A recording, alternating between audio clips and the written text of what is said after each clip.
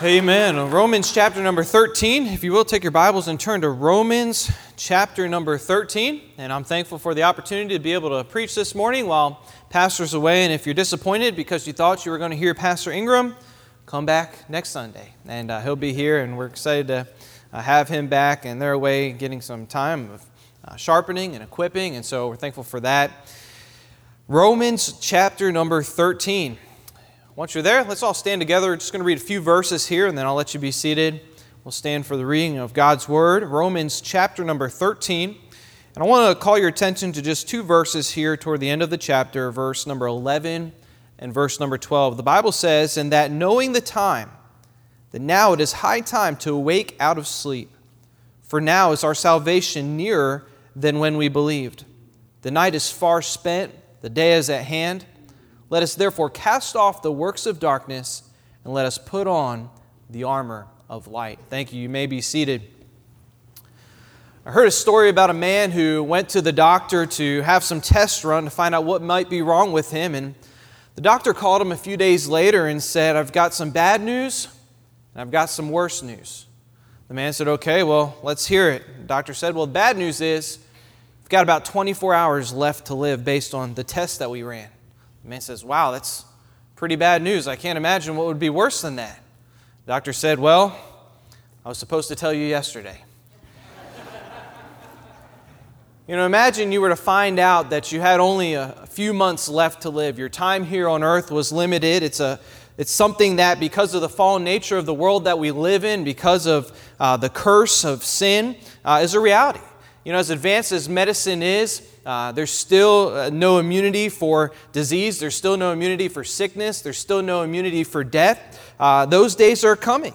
And if you were to receive that type of news that your time was really limited here on earth, you may try to cram in as much as you possibly can in the time that you have left. You might travel to places you've always wanted to visit. You might seek out experiences you've always wanted to do. You might clear out some time in your schedule for things you've always wanted to try. It wouldn't be surprising or really even difficult to understand why someone would want to try to make the most of the days that they have left. It'd be understandable to see someone in that type of situation try to indulge themselves with as many experiences and things as possible. After all, their time is limited. Their days are numbered. We have a term for that sort of thing, right? We call it a bucket list. We try to get in all the things that we've wanted to do before we kick the bucket, before we die. And there's even a website, bucketlist.net, with the top 10 items it tells us of people's bucket lists. And some of their top 10 items are things like seeing the northern lights,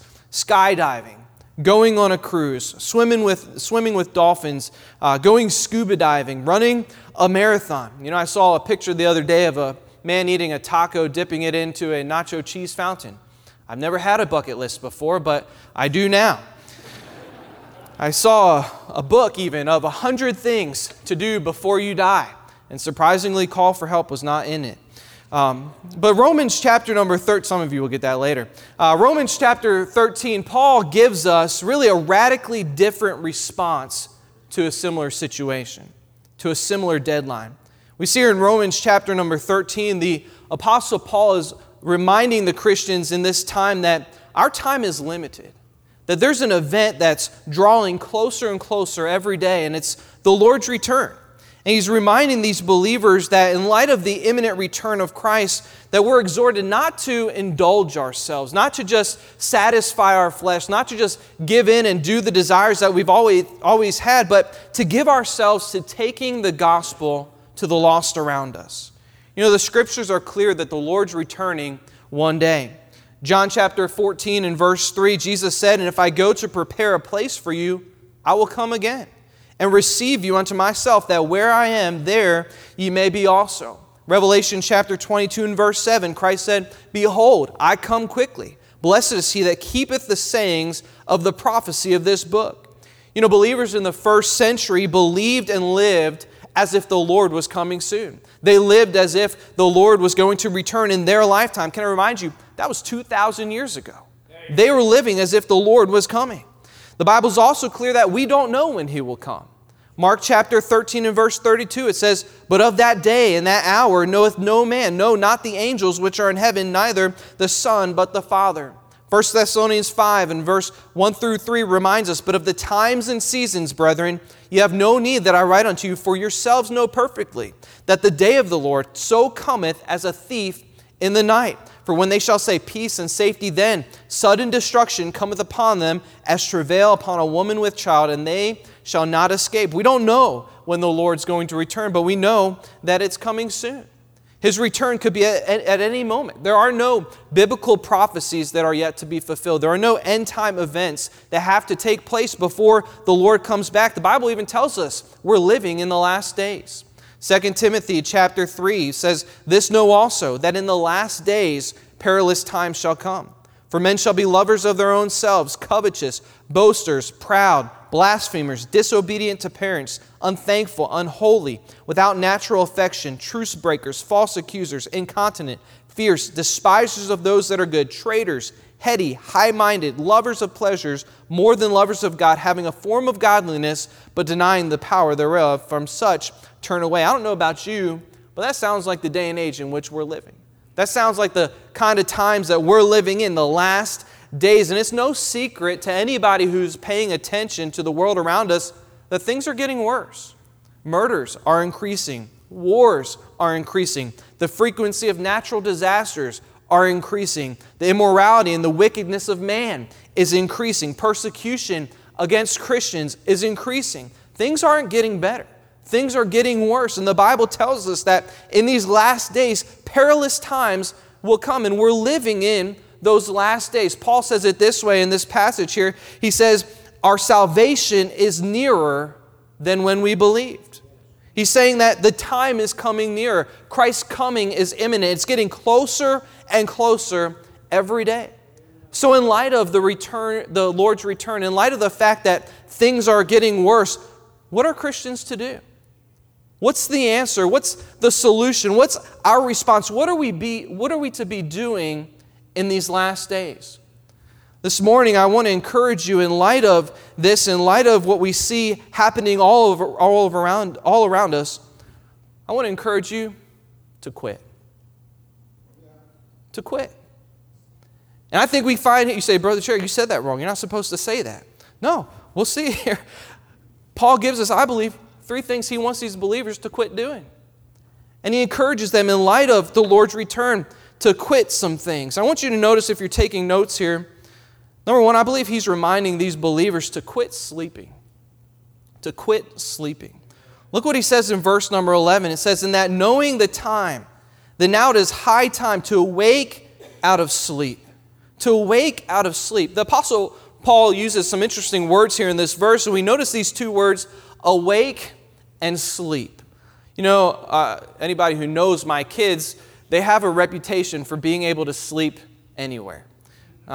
You've probably seen it. We were given some good advice when we found out we were having Ella, that how to train your kids to sleep, and we were encouraged not to try to make the most conducive environment for them to sleep in, but to just let them learn how to sleep. And so we never changed our schedule. We didn't get the noisemakers. We didn't play music. If you want to do that, that's fine. We didn't try to make it quiet. We just said, hey, it's nap time. You're going to go to sleep. And we'd vacuum the house. We'd mow the lawn outside. We'd work. We'd do whatever. And they learned how to fall asleep. And the consequence of that is that our kids can sleep with whatever's going on. They can sleep on the floor. I've walked into a group violin lesson, and Kinley is out cold on the floor in the middle of a group violin lesson. Our kids, they can sleep. Kinley can sleep on one black chair in the fellowship hall. It's amazing.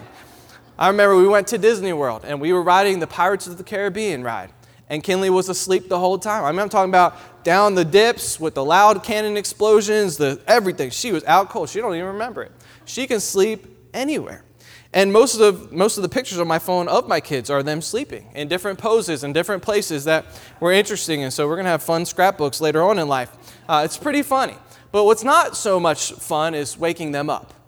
And the consequence of them being able to sleep good is that they're difficult to wake up sometimes. And Kinley in particular is the more difficult to wake up. You can go in her room in the morning, you can turn on the lights, you can talk loudly, you can play music, Kinley, it's time to wake up. Nothing. I mean, she's out. And I don't know about you, if you have kids, maybe you can sympathize with me what this experience is like in the morning, but you go to wake up Kinley, and it starts with a gentle Kinley, it's time to wake up, got to get ready for school, right? And you keep doing that, maybe like 5 times into it, it's getting a little bit louder. Kinley, it's time to wake up, time to go to school. By like the 30th time, you're just like, Kinley, wake up, we got to go, you're going to miss breakfast, we're going to leave you at home, we got to go to school, we got to get there on time, we're not going to be late because of you. Anybody know what I'm talking about? You've experienced that before. Maybe you were on the receiving end of that. But Paul, he's using the here awake. And in the Greek word, it means to awaken from obscurity or inactivity, or from a moral state of sloth to an active life devoted to God. I don't think Paul was saying to these believers, hey, it's time to awake. I don't think he was saying, all right, guys, it's time to wake up. No, I think there was some urgency. I think he was trying to get them out of their slumber. That word there for sleep, it's the Greek word hypnos, which is where we get our English word hypnosis. It means that they were in a daze, they were drowsy. And so the Apostle Paul, he's trying to wake these believers up from their spiritual slumber. He says, it's time to awake out of sleep. It's high time, he says. Knowing the time, knowing the day in which we live, he's trying to get them to awake out of their slumber. What he's saying is that they were apathetic. They were in a spiritual daze. There was an overall lethargy in their faith. They lacked intensity. And Paul is trying to stir them to awaken. He's trying to kick them into gear. You know, we've got a lot of sleepy Christians today. A lot of apathetic Christians. A lot who lack intensity in their faith. They read their Bible, but not with much excitement. They pray, but not with much earnestness or effectiveness. They attend church, but only as spectators. They build relationships with the lost, but they're not concerned enough to share the gospel with them. They're saved, they're present, they're there, they attend church, they're at all the church functions, but they're asleep. They're asleep. They're apathetic to what's going on around them. There doesn't seem to be much spiritual activity. They're just coasting through life. They're on, if you will, a spiritual siesta. They're asleep. And Paul is trying to wake these believers up. You know, you can appear to be committed and in reality be sleeping. You ever met a sleepwalker? I remember when I was in college. Is Don in here? Where's Don at? Is he here? He's security. Don knows this guy I'm talking about. We had a guy in our dorm, Andy Knezovich. That guy was a sleepwalker. I mean, he could be up talking to you, eyeballs open, everything, be totally asleep. I remember I was the dorm supervisor, and I'd be in the lobby in the middle of the night. We had guys coming in late from work, and my job was to make sure that they got in, sign them in, make sure everybody's accounted for. And this is after lights out. Everybody's supposed to be asleep. Just randomly, he'd come running down the hall, swing open the door, and be like, Andy, what are you doing? He says, I heard somebody knocking. I talked to him about it the next morning. Hey, I need you to stay in bed after lights out. You're not supposed to get up. You know. He's like, I don't remember any of that. He would get up in the middle of the night and just rearrange his roommate's shoes. They'd wake up in the morning trying to get ready. Wouldn't have a clue where they were. They're looking for their shoes. Somebody stole my shoes. I don't know where they're at. Have to talk to Andy. Andy don't remember where they went. And so it was a scavenger hunt every morning. But you know, you can be present and in reality be slumbering. That's what he's saying. He says you can sing hymns and not be engaged. You can come to church and you know the cadence. You know when to stand up. You know when to sit down. You know what's coming next. But you're not engaged. You're asleep. You can sit through a sermon, you can listen to pastor preach, but you're not in tune. You can pay your tithes, you can give, but you're not doing it out of a heart of gratitude. You're just going through the motions. You're maintaining the habits. You're maintaining your habit of prayer. You're maintaining your habit of Bible reading, but you're asleep.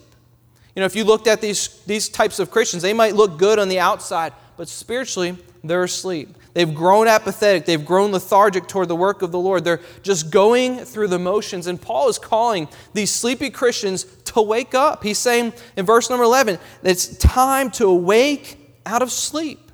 And he encourages them along this line. He says in verse number 11, before this, he says, knowing the time. Knowing the time, it's time to wake up.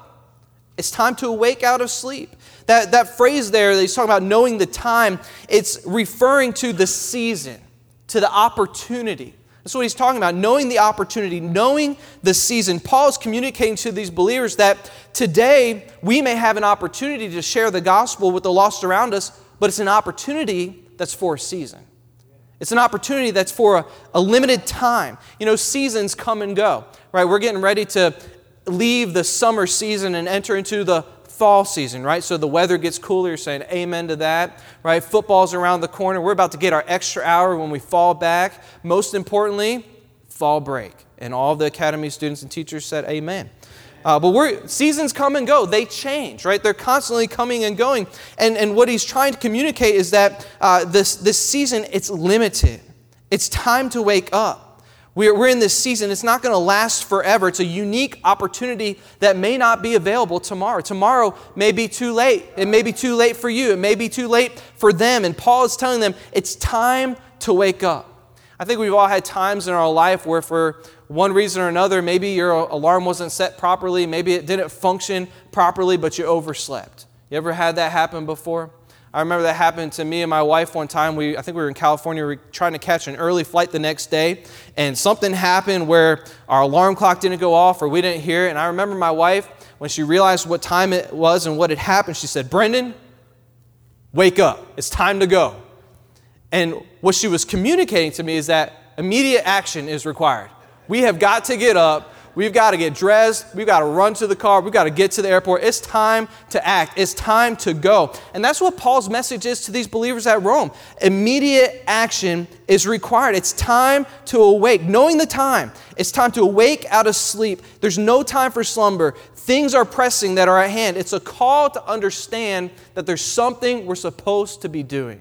There's something that needs to be happening. It's a call to take a look at our priorities. It's a call to see what you've been doing with your life. It's not time for sleeping. It's not time for slumbering. It's not time for loafing. This is the time to be alert. It's the time to be awake. It's time to get our priorities right. Why? Because the Lord's return is imminent. The Lord is coming back. We have but this season. I heard about a farmer who had a old grandfather clock, and it went haywire one night, and it chimed 14 times at midnight.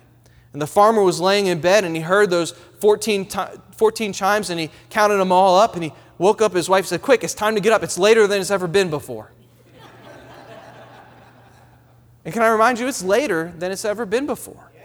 Paul was reminding these believers, this is 2,000 years ago. It's later than it's ever been before. We're further into it than the Apostle Paul was, than these believers were. Each day, it's drawing closer and closer. And so Paul is encouraging these believers, it's time to quit sleeping. It's time to wake up. It's time to get into gear. It's time to take action.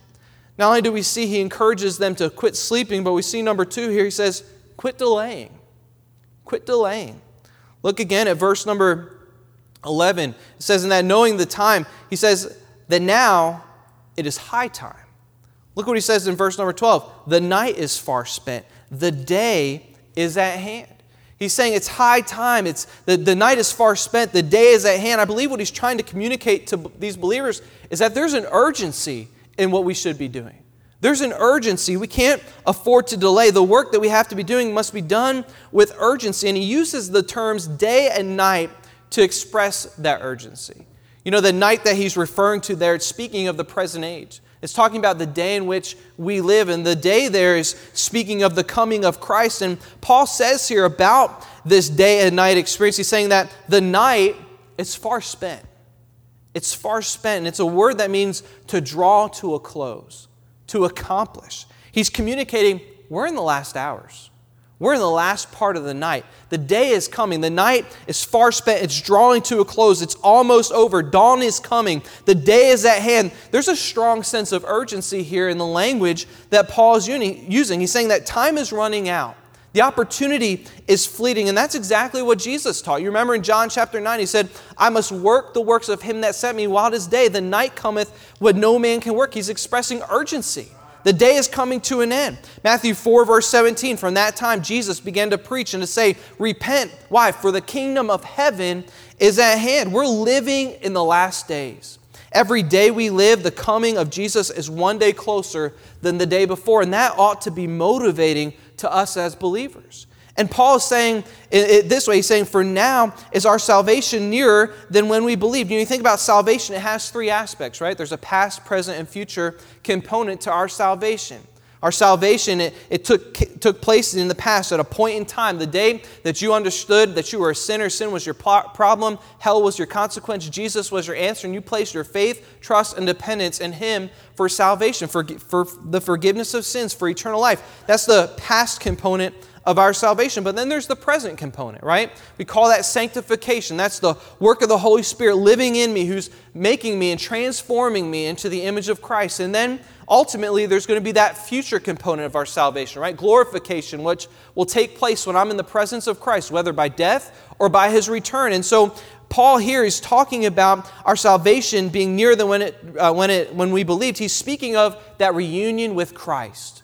When we see Him face to face, the day that we're going to stand before Christ is coming closer and closer. And I think if you were to look at this passage and you take the most direct application of this, he's talking about the coming of Christ.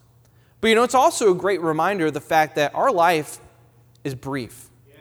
Our life is short. Not only is Christ's return imminent, but our lives are short. We're not guaranteed tomorrow. Job 7 verse 6 says, "My days are swifter than a weaver's shuttle and are spent without hope." Psalm 39 verse 4 says, "Lord, make me to know mine end and the measure of my days, what it is that I may know how frail I am."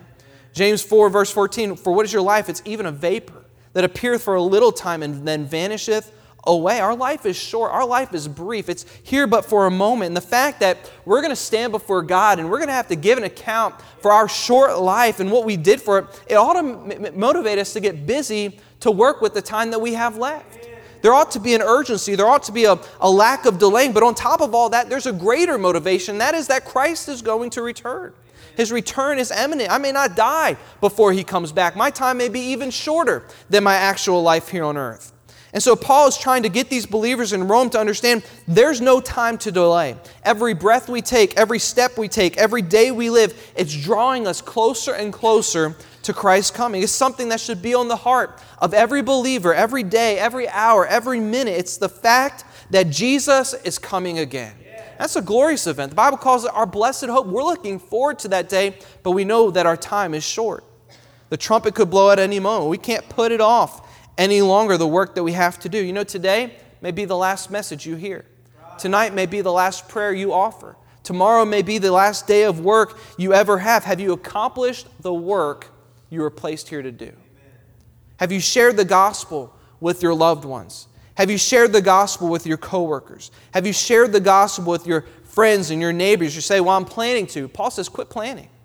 Quit delaying. Start executing. Start doing. We don't want to wait to start witnessing. We don't wait to start giving. We don't wait to start committing our lives to Christ. We don't wait to get serious about Bible reading. We don't wait to get serious about prayer. Do it now, he says. Quit delaying. Quit putting it off. He says the night is far spent. The day is at hand.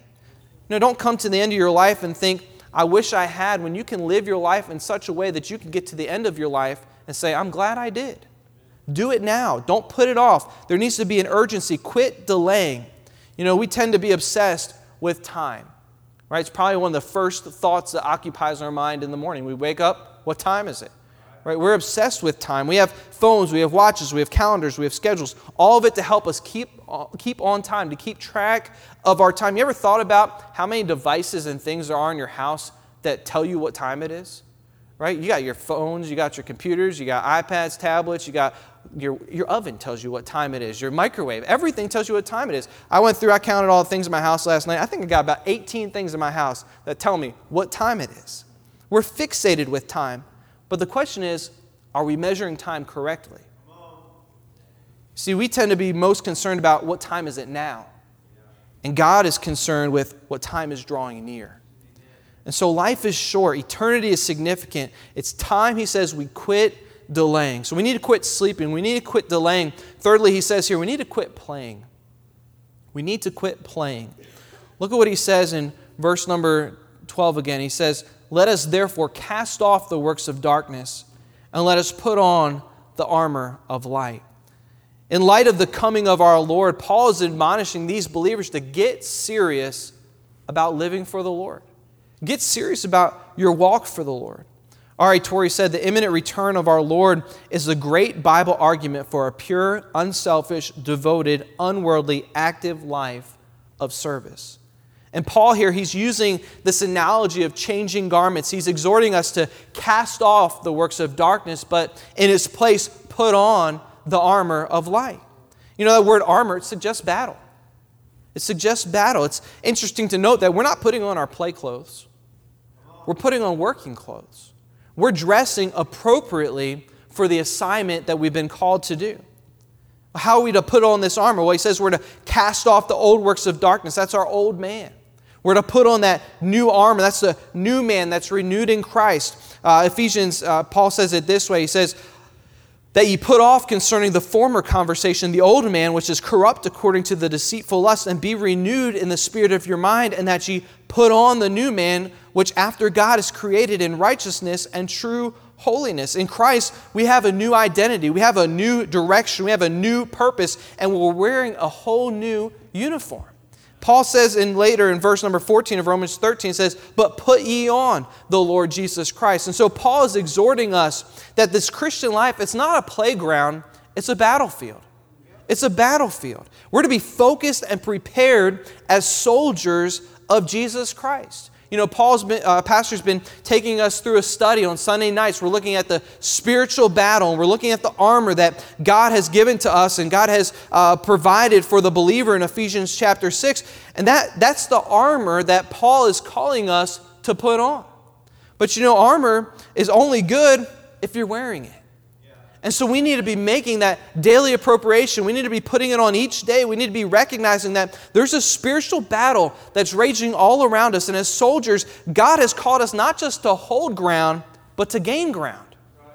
Matthew 16, verse 18, and I say unto thee, thou art Peter, and upon this rock I will build my church, and the gates of hell shall not prevail against it. It says the gates of hell. That's a defensive position. 1 Corinthians chapter 15, verse 57 says, but thanks be to God, which giveth us the victory through our Lord Jesus Christ. Hell is on the defense. The church is on the offense. We're already victorious. We're not to be in retreat. The battle has already been won, the Bible says. You know, Pastor reminds us often, we're not fighting for victory, we're fighting from victory. And Christ has called us to take enemy territory. He's called us to take enemy territory. He's called us to take back our families. He's called us to take back our marriages. He's called us to take back our cities. You know, we shouldn't be okay with rising divorce rates in the church. We shouldn't be okay with the number of young people that are leaving the church upon graduation. We shouldn't be okay with the rise of immorality and the lack of purity in the church. Too many churches have become complacent. Too many believers are asleep. Too many are just content to hold the ground and defend what we have left. Listen, we're to be advancing the cause of Christ. We need to be invading enemy territory. Listen, the battle for our young people is too important to retreat. The battle for our families is too important to retreat. The battle for our marriages are too important to retreat. Winston Churchill said, victory is not won by evacuations. Victory is not won by evacuations. God has given us the armor, and it's up to us to put it on and to do battle. It's not time to play church. It's not time to be casual in your faith. It's time to quit playing and start battling. Listen, our kids, our family, those around us need to see us engaged. They need to see us serious about the things of the Lord. They need to see us participating in the services. Our kids shouldn't look at us and not see us singing. Our kids shouldn't look at us and see us sitting around not doing anything. Do you want your kids to turn out for God in spite of you or because of you? We need to be engaged. It's time to quit playing and start battling. Satan is not sleeping and his devils are not slumbering. You know, Christians might not take the coming of the Lord seriously, but I'll tell you what, Satan is. And he's doing everything in his power to destroy as many lives as possible before the Lord comes back. And so he encourages us. He says, it's time to quit sleeping. It's time to quit delaying. It's time to quit playing. The Lord's return is imminent. He could come at any day. And Paul is exhorting us not to indulge ourselves, but rather to give ourselves to taking the gospel to the lost around us. You know, there are lost people all around us. You don't have to travel to Asia, Africa, and Europe to find a mission field. All you got to do is travel down Salem Road, and you'll see scores of lost people all around us who, if they were to die today, take their last breath, they would spend an eternity in hell. The world's getting darker. The end is drawing closer. Persecution is growing greater. What do? Paul says quit. We need to quit sleeping. We need to quit delaying. We need to quit playing. It's time to quit sleeping. It's time to quit slumbering. It's time to put off the deeds of darkness. It's time to put on the armor of light. It's time to take Jesus with you everywhere you go. It's time to get serious about your faith. We need God to awaken us. We need our hearts to be gripped with the reality of the spiritual condition of those around us. We need to quit talking about doing and start going. We need a fresh glimpse of the spiritual battle that's taking place all around us. We need to be taking back ground that has been relinquished in defeat. It's time to quit sleeping. It's time to quit delaying. And it's time to quit playing. Let's all stand together with our heads bowed and our eyes closed. I wonder if you become spiritually lethargic. Are you casual in your faith? Are you're here, you're active on the Sunday school roll, but are you just going through the motions? Ask God to awaken you. Maybe you've been putting off something the Lord's been prompting you to do. Listen, can I encourage you? Don't delay. We're not guaranteed tomorrow. Commit to God that this morning is going to be the day I make that phone call to the one that God put on my heart. Today's going to be the day I talk to that neighbor I've always thought to witness to. Whatever it might be, don't delay. Don't put it off any longer. There's a spiritual battle that's raging. Souls are in the balance. Satan and his demons, they're not planning to go down without a fight. Maybe there's some ground in your life that's been lost. Maybe there's some people in your life that we need to be doing battle for. Listen, start appropriating the armor that God has given you and go to battle. I don't know how the Lord spoke to you this morning, but if He spoke to you, the altars are open, the piano's playing. I want to encourage you to come and do business with the Lord.